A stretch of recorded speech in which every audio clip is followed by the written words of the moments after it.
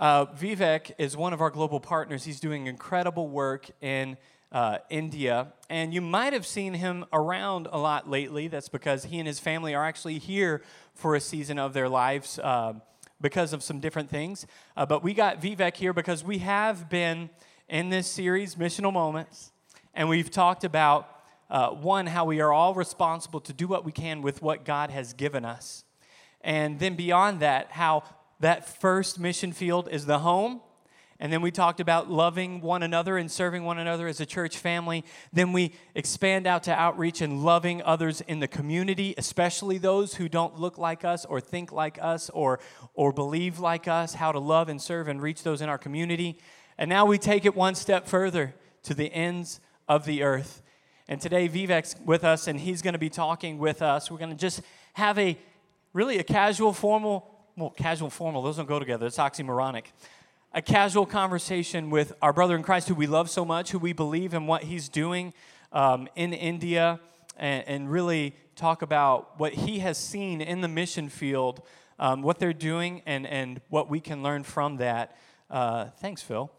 And really be blessed and challenged and encouraged by the ministry of Vivek and Darla and how God is using them. So, thank you guys so much. Come on, give Phil and Gino a hand clap for jumping up all green light like that. That's awesome, awesome. So, Vivek, we didn't grab your mic, did you? Man, we're all just out of sorts here today. Why don't you take my mic, and in the meantime, why don't you tell everyone a little bit about you and Darla and your ministry in India? All right. Good morning, church. It's great to be with you all this morning. We are blessed with 4 little children. Me and my wife, we've been serving in India since 2012. Before COVID, got hit, our vision and calling God has placed in our heart is to discipleship. That's something was lacking the people that we were serving. We actually joined our parents who started the church plant there. That's something we see and God put in our heart to discipling the people who were coming. Because the people who comes to our church, mostly they come from villages, not much education and all. Not many people can read, but they're hungry to know God and walk with Him. So we began to disciple, and one of things culturally, people are always together. Being married to Darla and she's being raised in India, it's different, cross-cultural. One of the things I noticed, and we talked, hey, we got to start inviting people into our life. And she was like, okay. And we began to invite our church people into everyday life. For me, example, to go out for anything, whether it's to go buy groceries, market, or pay the electrical bill.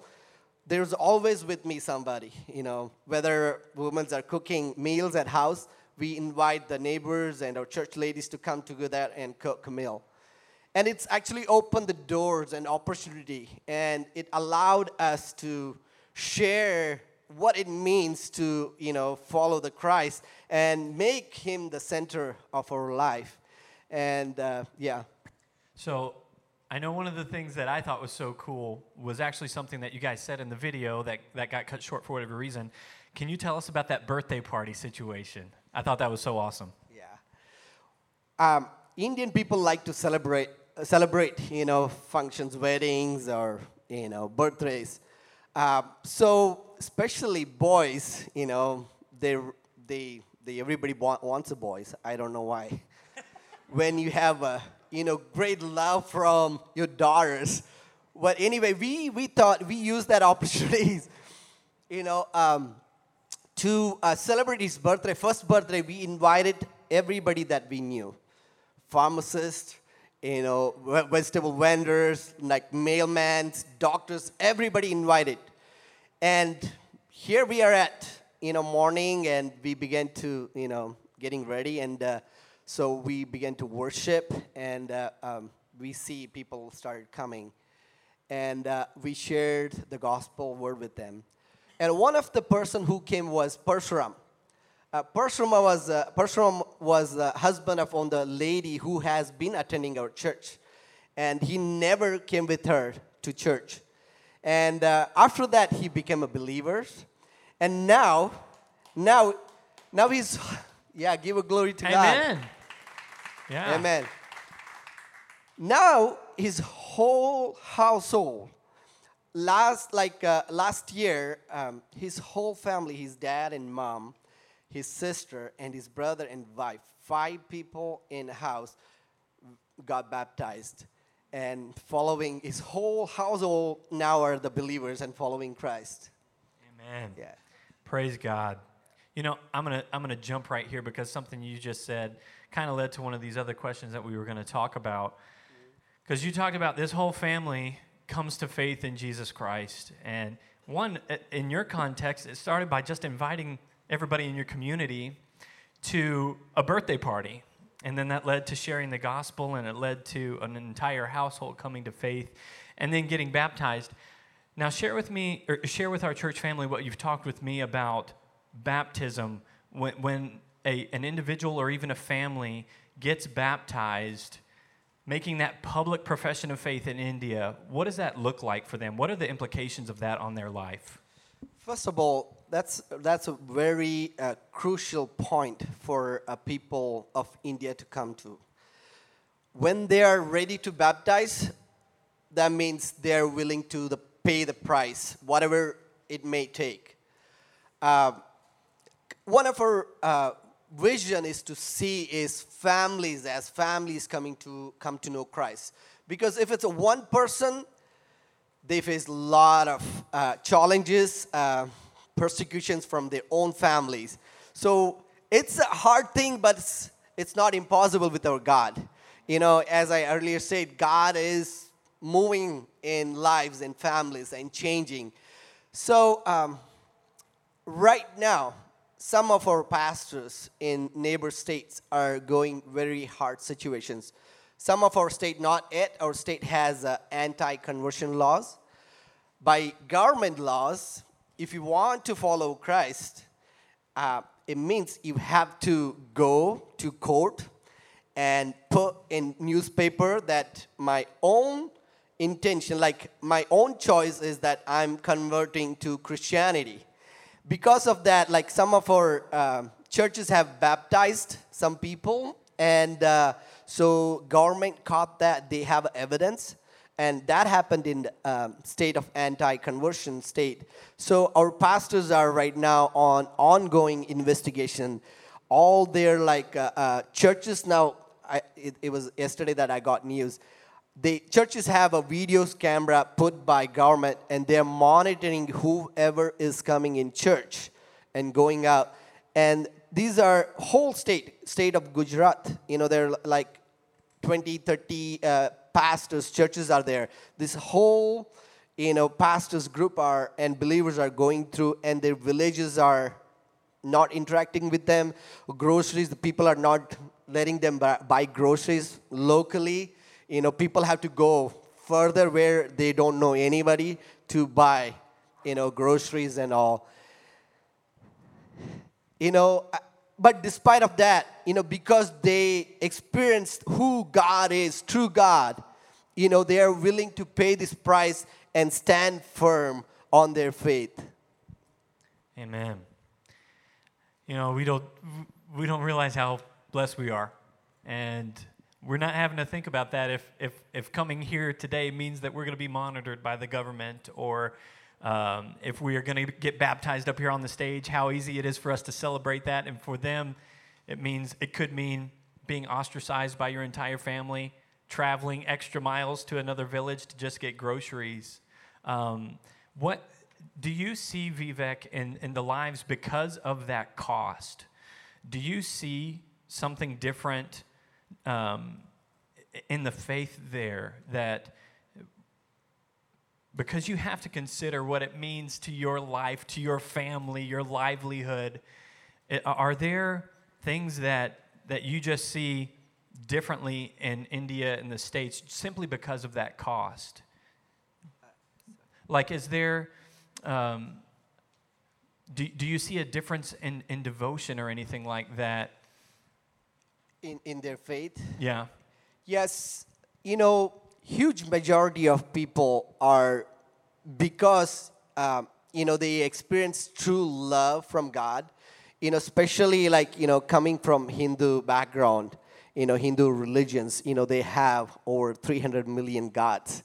Name it, everything they say God. They worship people, they worship animals or trees, anything. If anybody good to them, they say they are walking God in my life.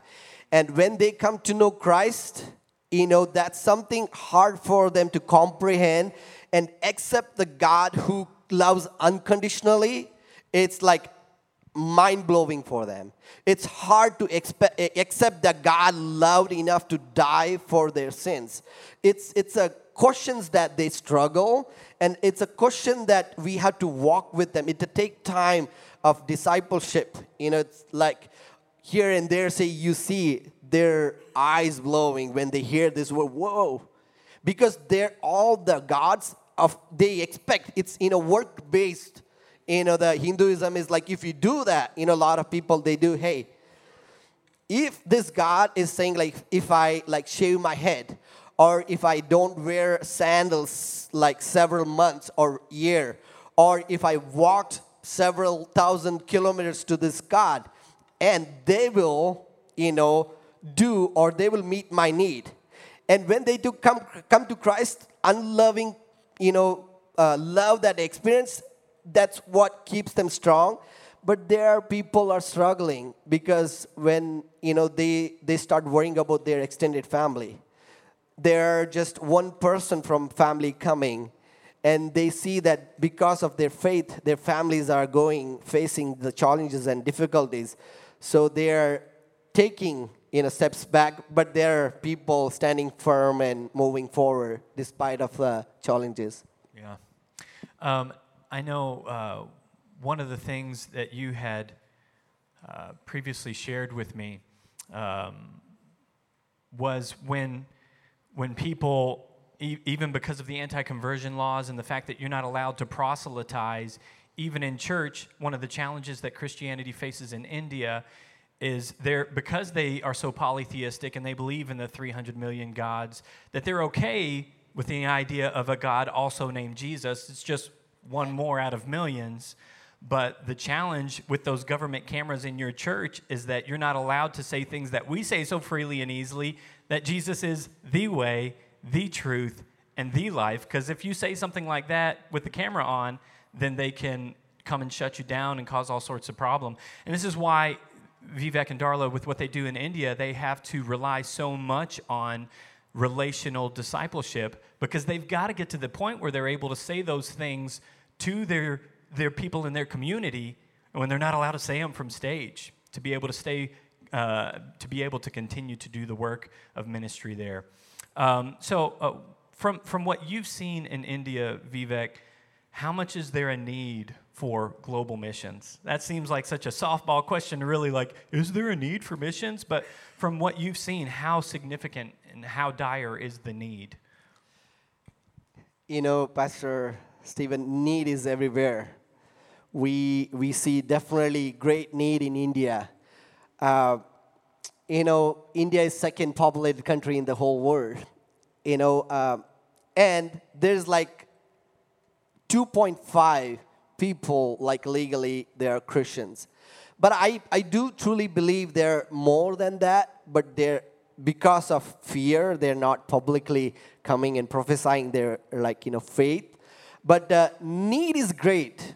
We need to, as a believer, we need to have a mindset that, we are all missionaries wherever God has placed us, whether here or whether God is calling us, across the world, across America. One of the scriptures I want to share this morning from Acts 1:8, where Jesus is saying, we will receive a Holy Spirit and be his witnesses in Jerusalem, Judea, Samaria, and ends of the earth. Our director from Global Partner, he uses the word, it's called here, near, far, and hard. as a believer, as his children, as his church, I think God invites us, as you're doing series of family, focusing on near to those we are near, and like here and also far and hard places God calls us to go, and need is great. One story I want to share. There was several years means about 15 years ago. Me and Darla's team, we went to a village. Back then, we could do evangelism. We could go village and just sing a couple songs. When they will see the white people, people would come, literally running, just why the white people are here. And that's what we did. We will go villages, and we could do that. And it was great, that attract people and share the gospel to those who never heard the name of Jesus. And we were in a town called Bijapur, and one of those villages, and we shared the gospel that evening, and people responded pretty good, positively.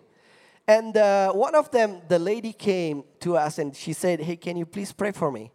And I said, "Of course." We began to, as a team, gathered around, began to pray, and she began to manifest the evil spirit. And which is normal there, which is common. And where there's a God's presence, the evil spirit can't stay. And she began to manifest, and she said, "Stop praying for me." I was like, "Why?" She said, she named one of the village gods. And when the people surrounding her heard this, they all came rushing to us. They said, "Please don't cast her, because this is our village god." And literally, they didn't let us talk anything, and they literally carried her on their shoulder and took her to the temple and began to worship her. And our heart just got broken. 2 Corinthians chapter 4, 3 and 4, it says, and in verse that we see, and even if our gospel is veiled, it is veiled to those who are perishing.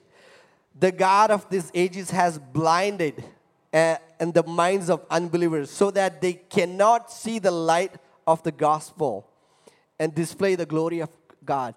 We see that enemy has all over the world, has hardened or blinded their spiritual eyes to see what God has done and the finished work on the cross for humanity.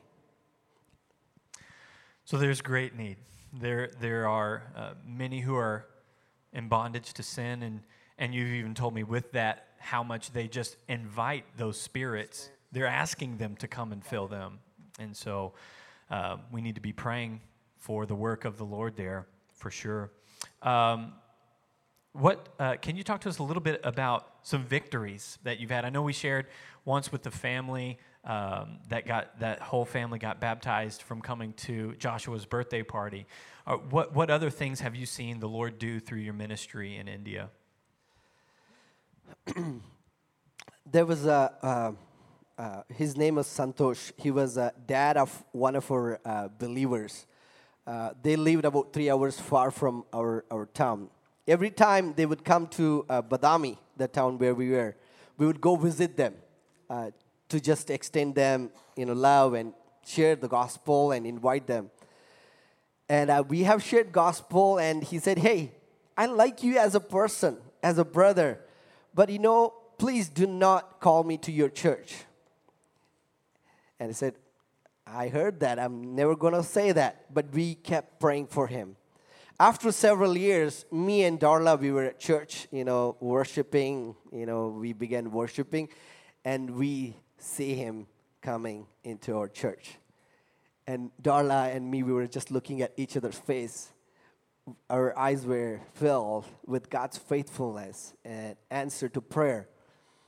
And he sat and worshiped with us, and after the service, after the message, he all heard, and he said, "Hey, you're talking about God who loves unconditionally, who died for my sins. If that's true, I have a problem." He fell several years back, and he had hip issues, he couldn't walk. He always needed assistance. He has to use the cane. And he said, is your God can really heal me? Without thinking I said, yes. And I was thinking, what just I said? and it's like we as a church gathered around him and we laid hand and we prayed, God, you heal him the way he knows that you love him. When he came with the cane, he stood up, went without the cane that day. And it's glory to God. Because God, the God we serve, He's faithful. He's faithful. Do you remember the scripture? The person said, like, if my faith is less, please help me, help my daughter. Unbelief. Forgive my lack of English knowledge. He said, help my unbelief, yeah. Yeah, he said, like, help me. That was our prayer. God answered. He touched. He comes from a Hindu background. He is a priest in his village. He does a priest. He and his wife are elderly at the village. Now they stopped everything, and they face so many challenges because of that. Their granddaughter, she completed BTH, Bachelor's in Theology. And we are trying to get her here to Sacramento for short-term mission trips. Hopefully, end of this year, she may be coming here. That's amazing. Amazing. Let's praise God for what He's doing through you guys. Thank you for being faithful. How can those of us who are Christians here in America, how can we get more involved and make more of a difference, more of an impact in global missions? In Matthew 9:37, it says, like, Jesus is saying, the harvest is plentiful, but the laborers are few. Therefore, pray earnestly to the Lord of the harvest to send out the laborers to the harvest. We see there's a lot of harvests, but the laborers are few. So I think as a church, we need to intercede for to reach the community, to our nation, and not, like, as I said, I earlier mentioned, here, near, far, hard places, wherever God is calling us, whatever God opening the opportunities in our church, within our churches, I think willing to be obedient and stepping up. One of the scriptures that did a great impact in my life is like 2 Corinthians 5:18 and 19. All this is from God, who through Christ, God reconciled us to Himself, gave us the ministry of reconciliation. That is, in the Christ, God was reconciling the world to Himself, not counting their trespasses against them, and entrusting to us the message of reconciliation. Not only He reconciled us, and also He entrusted us the reconciling work to continue through you and me. I think as a church, as an individual, as a family, we need to step up and intercede and give ourselves, give our resources, time, and everything we have. As you said, everything that we have is His. So we need to use for His glory. I somewhat regret asking that question because you just stole my passage for next week.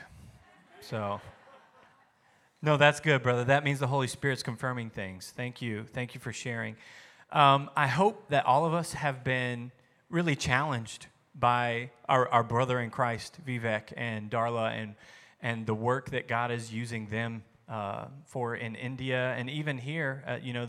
They're here for a time being, helping with some family issues, and we're so thankful to have them here. So you're not only, usually when there's like a missionary here or whatever, it's, hey, go out, and Vivek does have a table. He'll be out there. I'd love it if you guys would go talk to him, introduce yourself to him.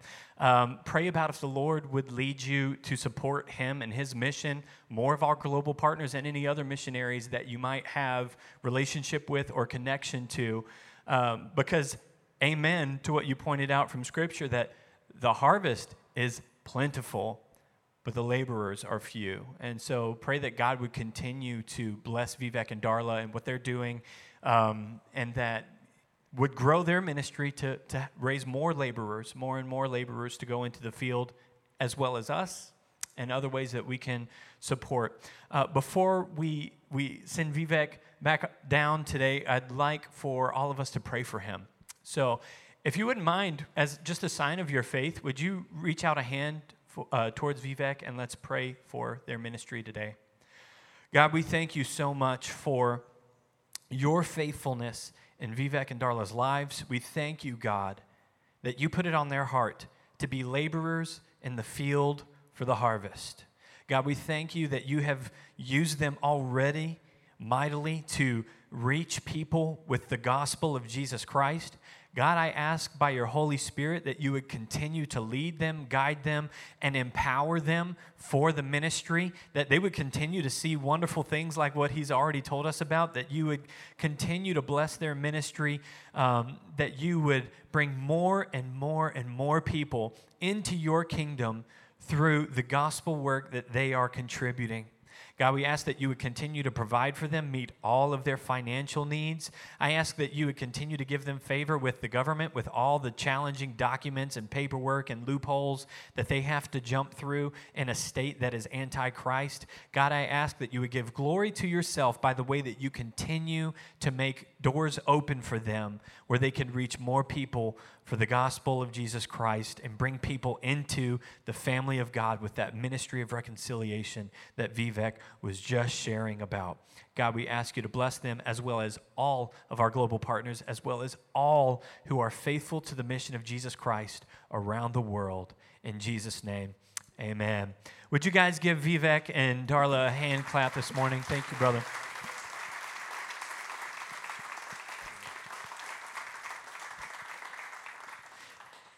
And just before we go, I wanted to bring us to a couple of scriptures. We've got about another hour that I'll be teaching, and I'm glad you knew that was a joke. I'm glad. But I wanted to bring us to one of the most important passages in all of Scripture. This is one of those passages that we can hear and read in one ear out the other because how much we've heard it. And we really need to challenge ourselves to stop and evaluate what we're seeing here. That's Matthew chapter 28. This is right before Jesus ascends to the Father in heaven. We know this passage as the Great Commission. And so much lately we've been talking about the Great Commandment, to love the Lord your God with all your heart, all your soul, all your mind, all your strength, and love your neighbor as yourself. We talked a lot about that last week. Today we're talking specifically not the Great Commandment, but the Great Commission. This is what Jesus said. If you had been with people that you love, people that were dear to your heart, and you knew that you were going away and you were not going to see them for the rest of their lives, you know that the last thing you want to say to them is pretty stinking important, right? You're not going to be like, hey, I love you, and Yankee Doodle Dandy. You're going to put meaning and thought into what you say. The last thing Jesus says to his disciples before he ascends into heaven is he gives them the Great Commission from Matthew 28. Let's look at verse 16. It says, "Now the 11 disciples went to Galilee, to the mountain to which Jesus had directed them. And when they saw him, they worshiped him. But some doubted." And that some is referring to, this is a larger crowd than just the 11 disciples. But some doubted. And Jesus came and said to them, "All authority in heaven and on earth has been given to me. Go therefore and make disciples of all nations, baptizing them in the name of the Father and of the Son and of the Holy Spirit, teaching them to observe all that I have commanded you. And behold, I am with you even to the end of the age." See, every single one of us has been given this commission to be on God's mission. I say yes and amen to what Vivek just shared, that every single one of us, truly, if you're a follower of Jesus Christ, you are a missionary. And we tend to think Vivek and those guys over there, they're missionaries doing the Lord's work, and we can forget just how simple and practical they held a birthday party. And because they were intentionally missional with a birthday party, there's a family of 5 that will spend eternity with Christ because they were intentional with a birthday party. We can do the same thing. We can do the same thing, and we don't even have to worry about if we're going to get arrested or beat up or ostracized. All of us have this commission to be about God's mission as disciple makers in our own context. One other quick passage I want to turn to is one that Vivek also read in the video that we didn't get to finish, but Romans chapter 10. You don't have to turn there for time's sake. Romans 10, verses 8 through 17, the Apostle Paul talking to the church in Rome, he says, "But what does it say? The word is near you, in your mouth and in your heart. That is the word of faith that we proclaim." He's talking about the message of the gospel. "Because if you confess with your mouth that Jesus is Lord and you believe in your heart that God raised him from the dead, you will be saved. For with the heart one believes and is justified, and with the mouth one confesses and is saved. For the Scripture says, everyone who believes in him will not be put to shame. For there is no distinction between Jew and Greek, for the same Lord is Lord of all, bestowing his riches on all who call on him. For everyone who calls on the name of the Lord will be saved." And here we go. Verse 14. "How then will they call on him in whom they have not believed? And how are they to believe in him in whom they have not heard? And how are they to hear without someone preaching? And how are they to preach unless they are sent? As it is written, how beautiful are the feet of those who preach the good news." How beautiful are the feet of those who preach the good news. Paul is saying, how can they hear unless someone preaches? How can someone preach unless they're sent? And that's part of our responsibility as believers, especially in America, with more resources than probably any other country in the world. We have resources to be a part of this missional work. One, by taking advantage of the opportunities that God's given us in our own context. And then also to be a part of this sending work, where we can find faithful ministers like Vivek and others to participate in sending, support financially, support through prayer, support through encouragement, whatever it might be, that we could look and go, how lovely, how beautiful are the feet of messengers of the gospel. It's estimated that there are 3.6 billion people in the world who have never heard the name of Jesus. 3.6 billion people. There was a new world record set yesterday. I'm not talking about the Tokyo Olympics. I'm sure there was a world record set yesterday there. What I'm talking about is significantly more profound on a global scale. Yesterday, a new world record was set for the number of people who went into eternity without hearing the name of Jesus. Yesterday, August 7th, was the highest number ever in history of people that went into eternity without Jesus. At midnight tonight, there will be a new day with a new record. Right now, global missions, the harvest is plentiful, the laborers are few. As cultures continue to grow and expand and populations grow and laborers are few, it's the ability to reach is outgrowing the ability to keep up and reach. So every single day, a new record is set for how many people will enter into eternity without knowing Jesus. I know this is the pep rally service today, right? The day where we go, woohoo, exciting stuff. No, this is the day where we go, man, is there anything in our lives more important than being about the Great Commission? I'm preaching to myself. Is there anything in my life more important? There's not. We convince ourselves that these things, and things matter and things are important, all these different things in our lives. But is there anything more important than this Matthew 28 commission from the Lord to go into all the world and to make disciples of all nations, baptizing them in the name of the Father, the Son, and the Holy Spirit, teaching them to observe all that he has commanded, recognizing, as Vivek shared in his stories, that he's with us when we do this. And we don't do it on our own strength. We don't do it on our own authority. He said, all authority has been given to me, therefore, you go. And if we've been saved and filled with the Holy Spirit, we have that same authority and power with us to be about God's mission. Proclaim the gospel of reconciliation, saying, be reconciled to God. There is love unconditional waiting for you. Will you commit to 3 things? I'm asking all of us to commit to these 3 things. 1, will you pray for missionaries around the world? You've heard out of Vivek's context the challenges that they face, government challenges and restrictions, laws, cultural pressures. There's other places where people are being beheaded today, probably, because of faith. So can we pray for missionaries around the world? Set a reminder alarm on your phone, something, or think about every time if you've got a watch that says, hey, it's time to stand up again. What if that was a reminder to stand up and pray? Can we remind ourselves to pray for missionaries around the world? 2, can we pray for us as a church? Because this is something I deeply believe we need to be more about.